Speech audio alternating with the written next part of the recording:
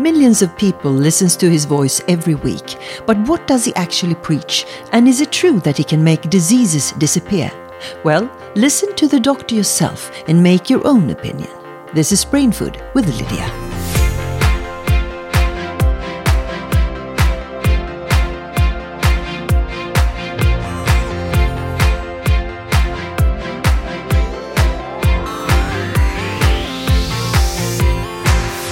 Good morning. Good morning. Dr. Rangan Chatterjee. How are you? I'm fine. It's nice to actually be talking on my podcast with a podcast star. I mean, come on, we know that there are millions listening to your podcast. Why do we have so many listeners, do you think? I think podcasting is doing something very interesting.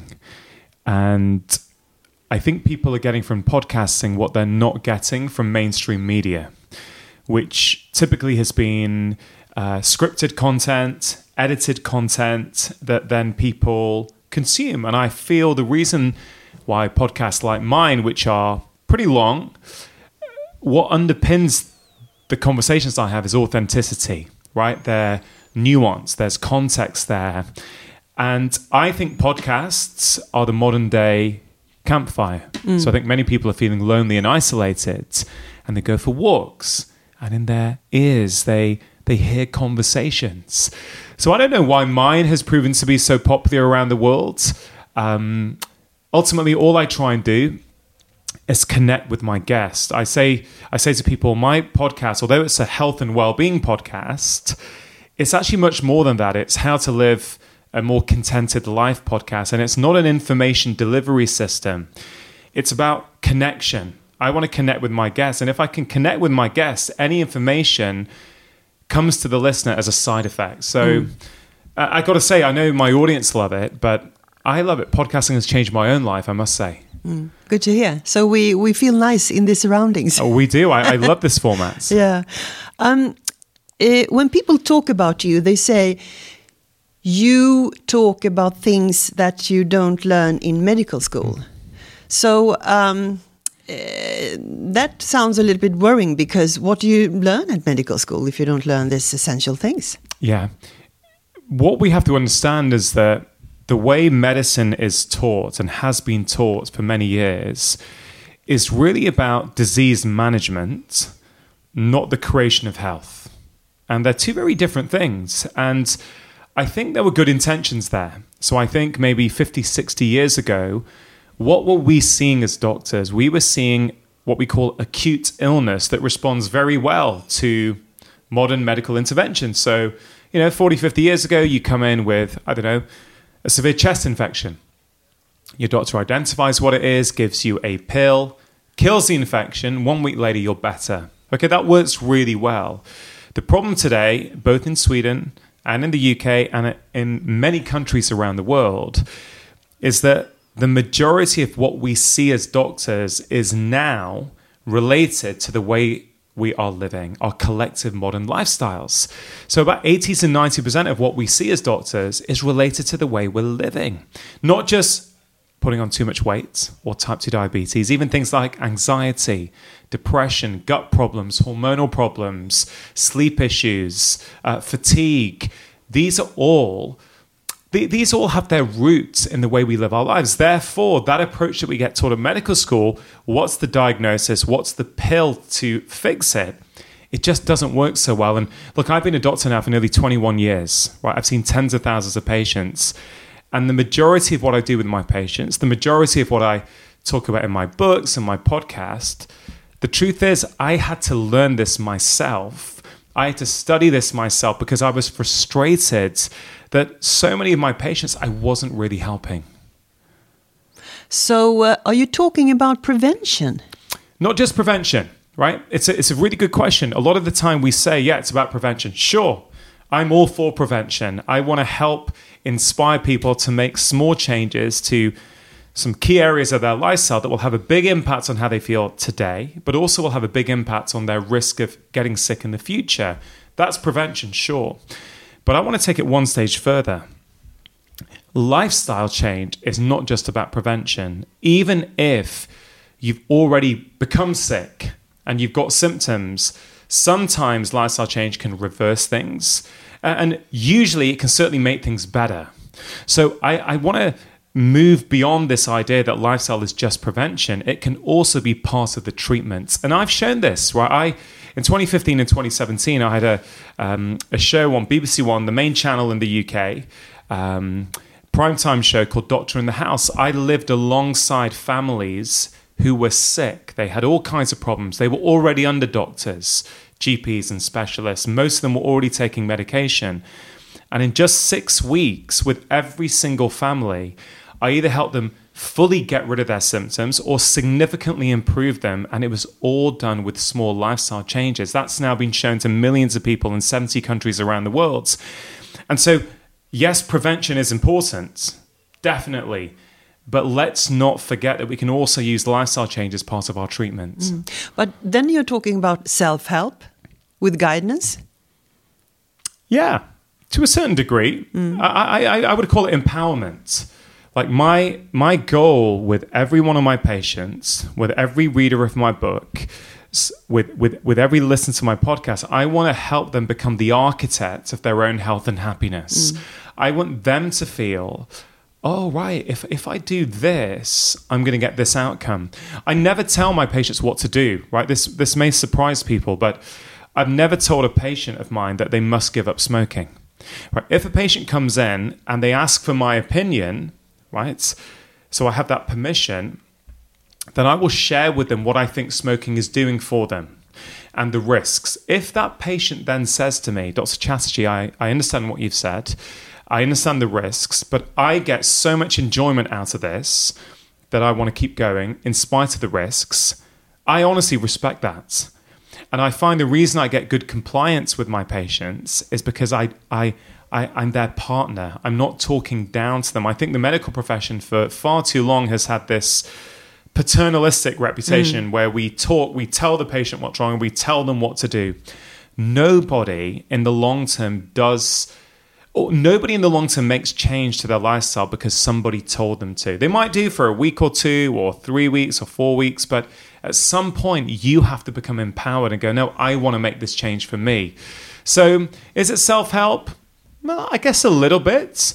But again, for me, it's about, like, let's say caffeine, right? Let's talk about something that a lot of us like. Yes, let's do, because Italians love coffee, you know that. Yeah. And I love coffee. And right? Swedish people love coffee. Yeah, Everyone and I does. have coffee every morning. Now, here's the reality. For some people, having caffeine too late in the day is impacting their sleep, right? And then what happens? They don't sleep well. The next day, they crave even more caffeine.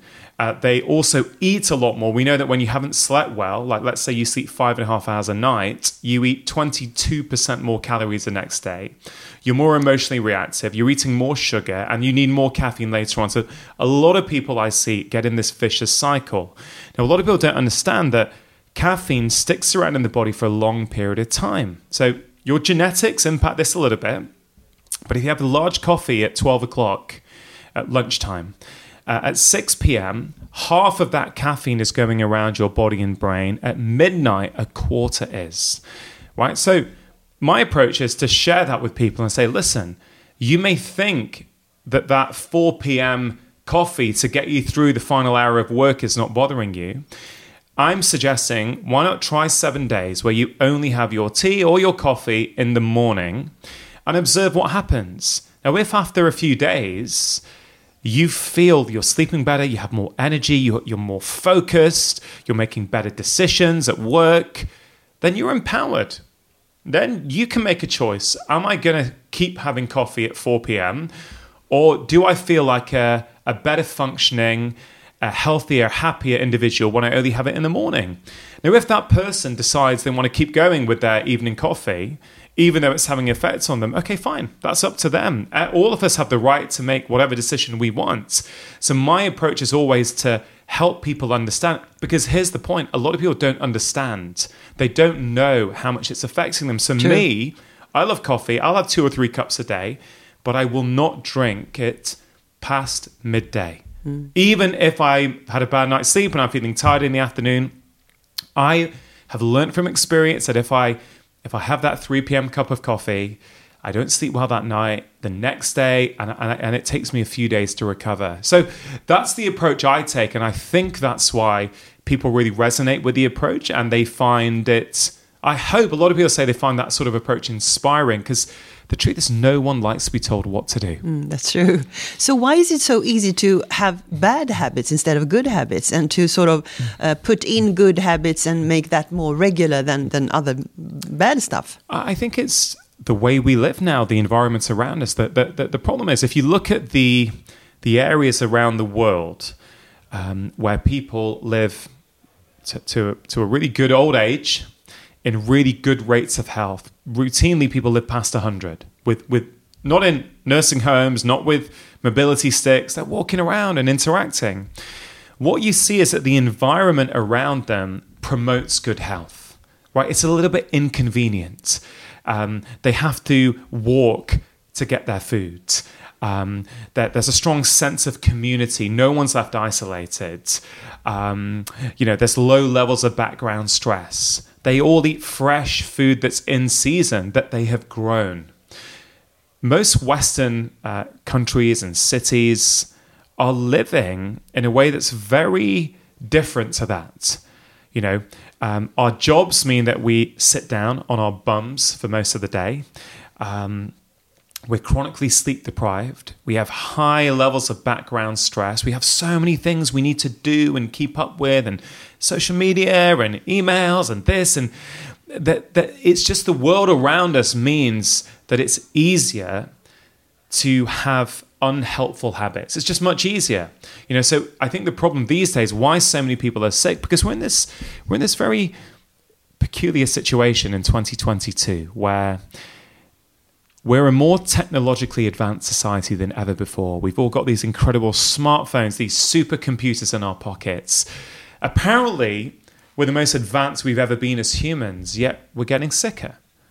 Obesity is on the rise, type 2 diabetes is on the rise, anxiety, depression, these things are all on the rise. 1 in 6 women in Sweden are taking an antidepressant. 1 in 8 of the adult population in Sweden are taking an antidepressant. Okay? We're having a situation where the norm for people is to be sick because the environment around us drives it. And I don't know if there's a big difference between UK and Sweden. I come to Sweden 2 or 3 times a year to talk about my books and talk to companies. And, I certainly feel that when I'm in Stockholm or in Sweden that there's much more of an outdoor culture here. People seem more relaxed to me. But again, how much can I really get about the culture from being here 2-3 times a year? I don't really know. I feel in the UK, it's actually way more stressy and people really find it hard. Like I find in Swedish restaurants, I can eat good, fresh, whole food here. But Happy to hear that. But maybe that's my perception of it. So I think that's the reason. I think we're now having to fight our environment to be healthy in a way that we never had to. But when I listen to you, this imagine comes up in my head that you, or that we all should be more drivers of our own life instead of being passengers. And one of those key factors is of course the health. So what key would you start with if you feel stressed and you feel a lot of things and you just want to start with one little thing? What would that be to sort of cure yourself or help yourself or prevent or whatever? Yeah. So the key message here is that good health is not actually that difficult. We make it difficult. We make it harder than it needs to be. We underestimate how impactful it can be to do a small 5-minute thing every day, day after day. We underestimate it, right? All the behavior change research shows us very clearly that if you want a new behavior to become a long-term habit, you have to make it easy, right? You have to make it easy because we overly rely on motivation. We think, all right, I'm going to get healthy now. I'm going to listen to this podcast. I'm going to now get going. The problem is motivation never lasts. It's called the motivation wave in the research. We know the motivation will come down, right? And so if you plan for your motivation to be low, you make it easy because then even when you have low motivation, you'll still do it. I'll give an example, right? I am, like many people who are listening to this show, a busy guy, okay? I'm very happily married. I have 2 young kids. And I have a busy job. I see patients. I put out a weekly podcast. I go on TV to spread public health messages. I write a book each year. I'm doing a lot of different things. So I don't have time to go to the gym, right?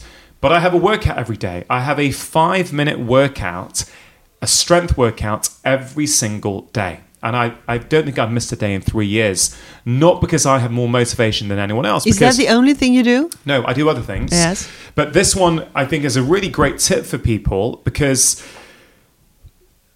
what I do is, in the morning, I like to make coffee. So my coffee brews for 5 minutes before I drink it. In those 5 minutes, I don't go on email. I don't go on Instagram. I don't go on Facebook.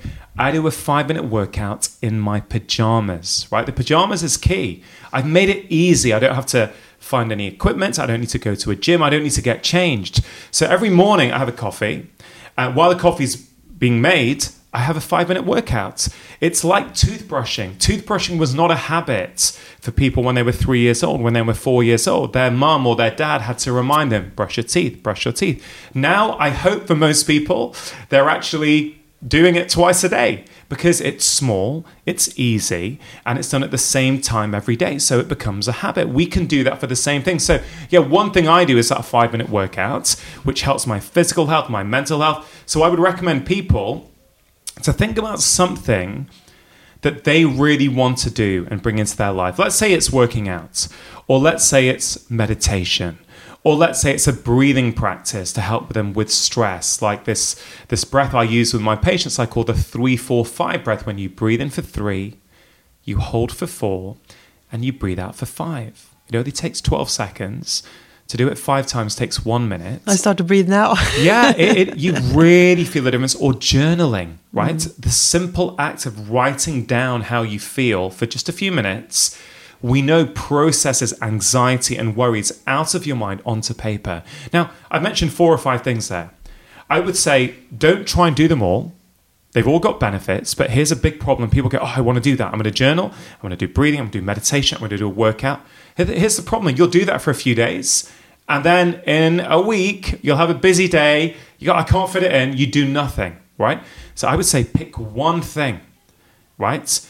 And then make it as easy as you can. Maybe 5 minutes, maybe even 1 minute if 5 minutes is too much. And think about, where can I put this in my day? What do I do consistently each day that I can stick this onto? Like my coffee habit, I put my strength workout on there. And I promise, if you do this for the next 7 days, whatever it is, you will start to feel better physically and mentally. And it does something magical as well. It does something for your self-esteem. If you do something small each day, let's say your work's busy, let's say you're a leader, you're a manager, you're the founder of a company, right? You have to be on your game to make good decisions. Health is not optional. This small thing that you do each day, it just boosts your self-esteem from the inside. It shows you, no matter how many emails I've got, no matter how much stress I've got at work, no how many things I've got to do with my partner and my children, I've still made 5 minutes for myself to nourish my physical and mental health. And I can tell you, little by little, that's what makes a difference in the long term. Anybody can do a 3-week diet plan or a 3-week workout plan. Anyone, right? The problem is, most people, it doesn't go beyond 3 weeks. So I would say forget that. Find something small and do it consistently, and I promise you will start to feel the difference. Honestly, I've been on tour with you now 3 days, and you inspired me a lot, of course. And I'm back to doing those little workout minutes before the coffee. I love it. And it's really good, but you have to stick to it as well. You have to stick to it. Because after 1 week, you say, today I can skip it today. Yeah, so we're on the road at the moment, right? So we're in Malmo at the moment. It's more difficult when you're on the road, although I do it in the hotel room. So I say, in your home environment, what is it you do regularly each morning? Is it toothbrushing? Is it coffee? Is it taking the bins out? This is the second key to behavior change. Number 1, make it easy. Number 2, stick on your new behavior to an existing habit.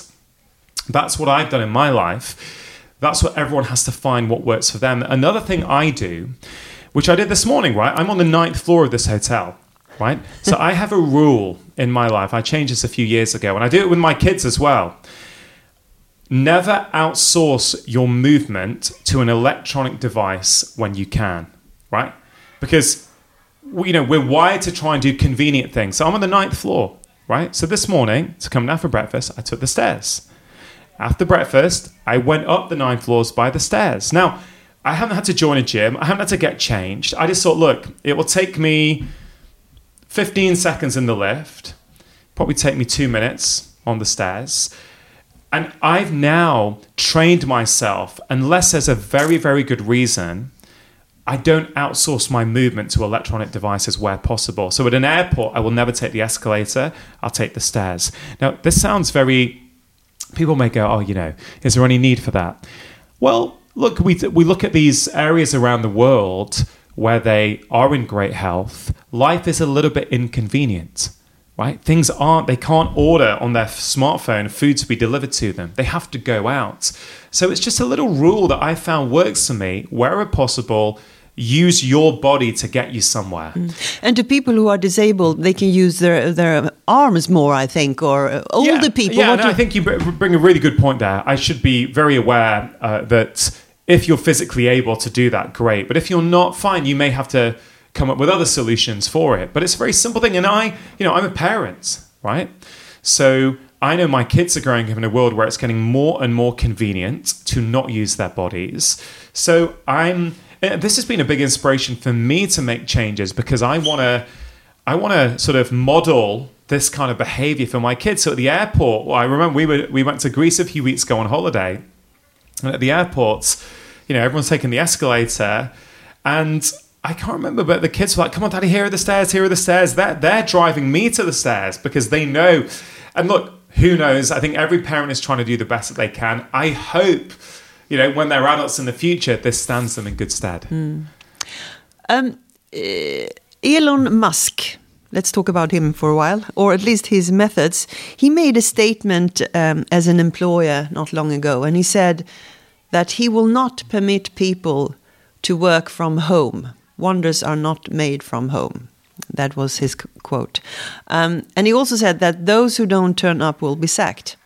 Because he thinks that successful products are not made at home.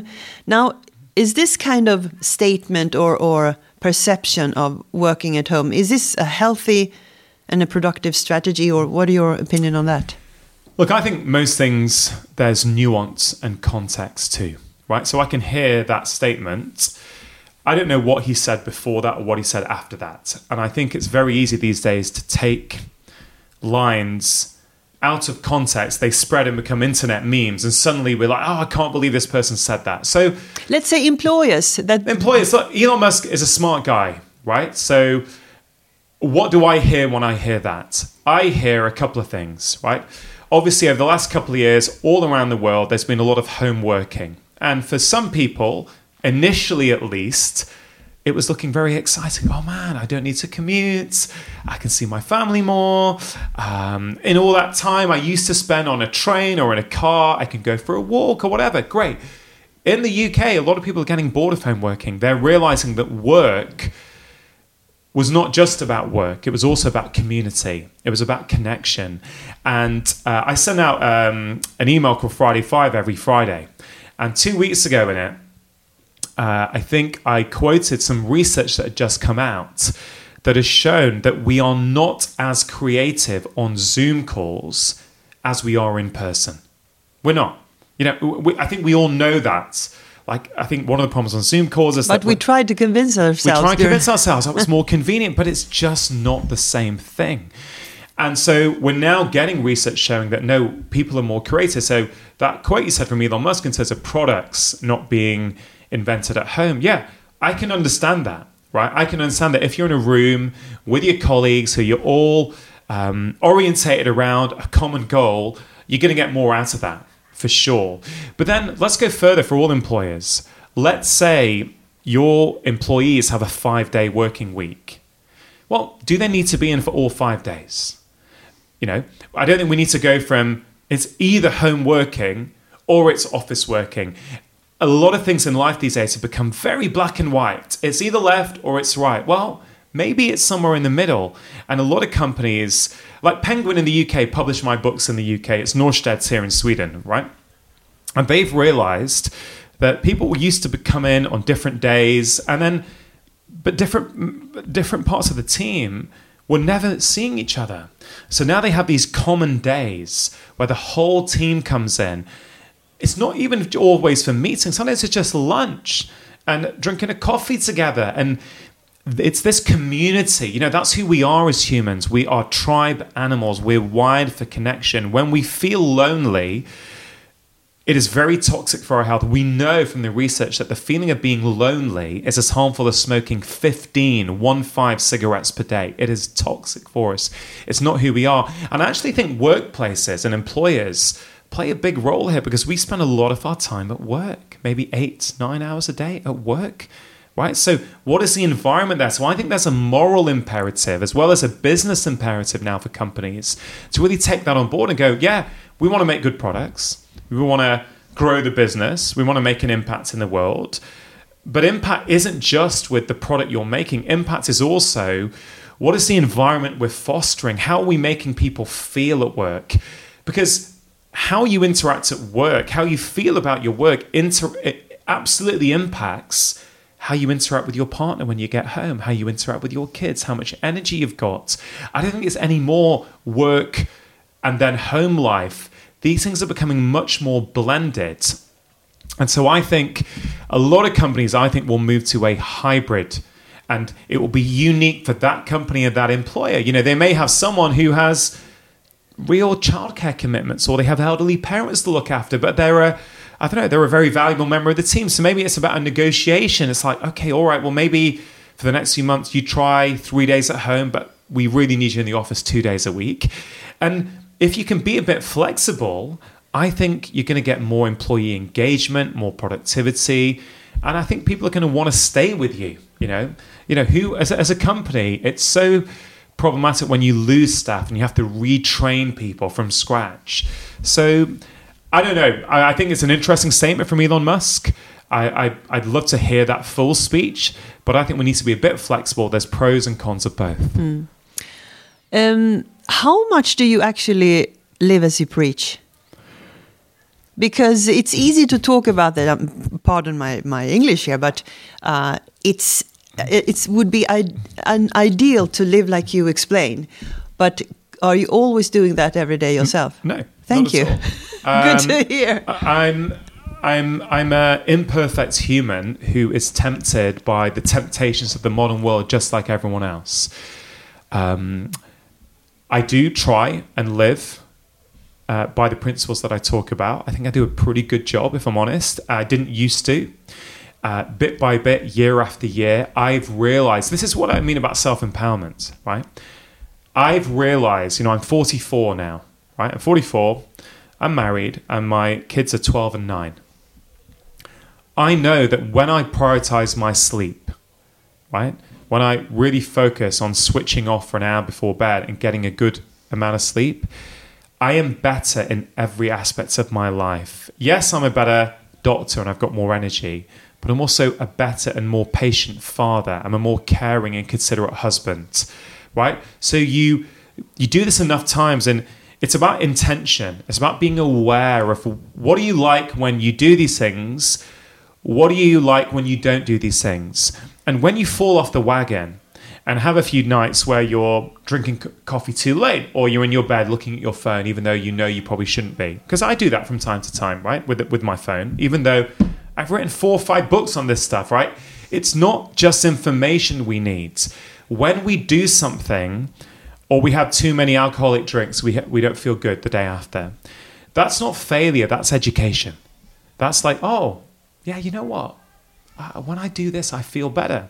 So I'm at the stage now where I've fallen off so many times, but I'm aware. I now know I like myself more when I pay attention to my health and well-being. So I do. But I sometimes I take on too much work. Sometimes I'm working too late in the evening. Sometimes I would say, I talk about these 4 pillars of health: food, movement, sleep, and relaxation. And I say people just need to make a small change in each one of those. For me, I'd say my food, movement, and sleep is pretty good most of the time. When I get stressed, I definitely crave sugar. health, no question. We know a lot of people do. So I will sometimes have too much sugar when I'm feeling stressed. And here's the thing, I know it's probably not good for me, but I'm still a human, and I know what the stress response does to us. But I would say out of those 4 pillars, the stress pillar is the one I need the most work on. And if I don't pay attention, that's the one that goes off. So I'm not perfect for sure, but I would say I think my lifestyle is pretty good most of the time. Good to hear. As a doctor, I think, I mean, whatever you work with, everyone wants to develop and thrive. I'm a little bit curious about the thing when you went into families and diagnosed them and so on. Do you discover new way of getting ill? Do you develop your knowledge by actually living with people and seeing other stuff? Yeah. What is happening with us? 100%. I've only really been reflecting on that over the last 2 or 3 years, even though I started filming 7-8 years ago. Doing that series, Doctor in the House, has changed the way I view health. I feel very lucky because very few doctors get the opportunity to go and do something like this. But what's incredible is this. When you spend 4 to 6 weeks with a family, you start to see all the different drivers of ill health. Think about it. In a 10-minute or 15-minute consultation, how much, even if you ask about a patient's lifestyle, what are they going to say in 15 minutes? And let's say you ask, what are they eating? Well, most humans will give you their best day, right? What are you eating? Oh, I like to eat salmon and salad. And, very few people will give you their worst day, right? That's human nature. So you spend 6 weeks, you see really what they're eating. What are they snacking on? You see what they do in the evening. You see how they eat. Are they attentive, or are they sort of scrolling their phones and social media at the same time as eating? You then see the relationship dynamics, right, between, let's say, a husband and wife, or a partner with another partner, and the children, the stress, the tension, how that impacts what people say, their self-talk, how they talk to other people. And I really developed this picture that, wow, health is about so much more than what we see in 10 minutes. Health is about everything. And I think this holistic approach that I have, where I look at all different aspects of health and well-being, I've realized, yes, through my clinical practice as a doctor, but also from spending a long time with families, I thought, wow, there's all kinds of things that contributes. But that's also empowering for me, because I've also seen how simple it is to make small changes in each of these areas. And that's a key thing I really want to hammer home. This is not about a complete lifestyle overhaul, right? Even 5 minutes a day, doing something differently, doing something proactive for your physical and mental well-being will make a difference. Again, I'm going to mention toothbrushing, right? Toothbrushing, you don't neglect it in the week and think, on Sunday, I'm going to do a big 1 hour deep clean in my teeth, right? No, we don't do that. We know that 2 minutes in the morning, 2 minutes in the evening, consistently for life will look after our teeth. When it comes to physical and mental health, we throw that out. We think it's got to be difficult. I'm like, no. What I'm talking about is toothbrushing for everything else. And I think that's a really nice principle for people to think about. Then finally, we have age. What are we going to do about that? Because our bodies are not used to be this old, and things happen with lack of hormones for men and women, etc. If we keep on doing what you're saying, the little things, would we get? Will we live longer with quality? Or do we need more things to add? No, I think we've got to keep it simple. There are populations still around the world where they're living past 100 in very good health. And they are not crushing it at the gym. They don't have personal trainers, right? They're not like reading every single new health book. No, they're living very, very simple. They're doing little things consistently, right? We know there's a lot of research now on anti-aging and longevity, and it's all pointing to the same thing. You can't stop the aging process, but you can slow it down. It is absolutely possible for most of us to be in our 80s or 90s in pretty good health. It is not inevitable that we're going to get dementia, that we're going to end up in a nursing home. It really isn't. But this doesn't just happen with what you do in your 70s and 80s. This starts in your 20s, in your 30s, and your 40s. We know that chronic stress, for example, right? Chronic stress, which many people are living under, right? The World Health Organization say that stress is the health epidemic of the 21st century. But that's remarkable, right? A little bit of stress helps us, but chronic stress, day in, day out, is problematic, right? What does chronic stress do? I'll give you an example. If you're a business leader, right, you want to talk to your team, you want to present, you want to sell a product, you want a little bit of stress. It helps you perform better in that moment. But that short bit of stress is meant to be there for like 30 minutes, an hour, and then gone. Many of us are living in a chronic state of stress. So instead of it now helping us, too much of the stress hormone cortisol starts to kill nerve cells in your hippocampus. What's your hippocampus? It's a part of your brain that's associated with learning and memory, right? So if you are, and this is why I say to a lot of people, especially high achieving people, you cannot keep pushing it week after week, month after month in the quest for endless growth.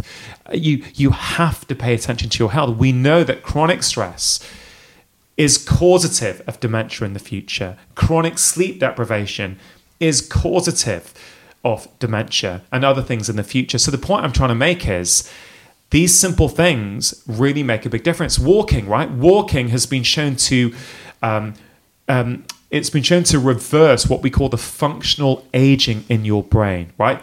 Sedentary 20-year-olds were compared before a creative task to 70-year-olds. And if the 70-year-olds did 10 to 20 minutes of walking before their creative task, they scored better in it than 20-year-olds, just from 10 to 20 minutes of walking, right? And that is, of course, amazing. I also would like to add something about stress again. What about the stress that a single mother has? Is that the same kind of stress that a high-performance CEO would feel? The body has a finite way of dealing with stress. There are certain biological responses associated with it. They are the same whether that stress is coming from too much work, the stress of being a single mum, or running away from a tiger, right? The body still responds in the same way. So whilst the stressors can be different, the impact is the same, but also the treatment is the same. That's the beautiful thing of it. So I understand for a single parent, you mentioned a single mother, yeah, it can be really tricky, really, really difficult to juggle everything, do everything that needs to be done, look after yourself, look after your kids, earn enough money to put food on the table. I get it, right? And that's why my message is even more relevant for them as it is for a business leader. Even for those people, 5 minutes moving your body each day, 5 minutes doing some of those breathing techniques, 5 minutes of journaling, it massively makes a difference. For 7 years, I worked in a very poor, deprived area in the UK, the centre of Oldham in the north of England. A lot of patients were on benefits there. There were a lot of people from different countries there. They had tough lives, right? I couldn't change the poverty there. I couldn't change what was going on around them. But by teaching them these simple things, I was able to lower their stress levels, build up their resilience, so they were better able to face the problems in their lives. Because a lot of people say, oh, it's okay if you've got time for all this. It's not okay if you're really struggling and you're poor. No, I disagree. I completely disagree. We've all got the same biology. Those things are going to help you even if your life is a struggle, right? I'm not saying they're magically going to get rid of your struggle, but you're going to make better decisions in the face of that struggle. Thank you, Dr. Rangan Chatterjee. Thank you for having me.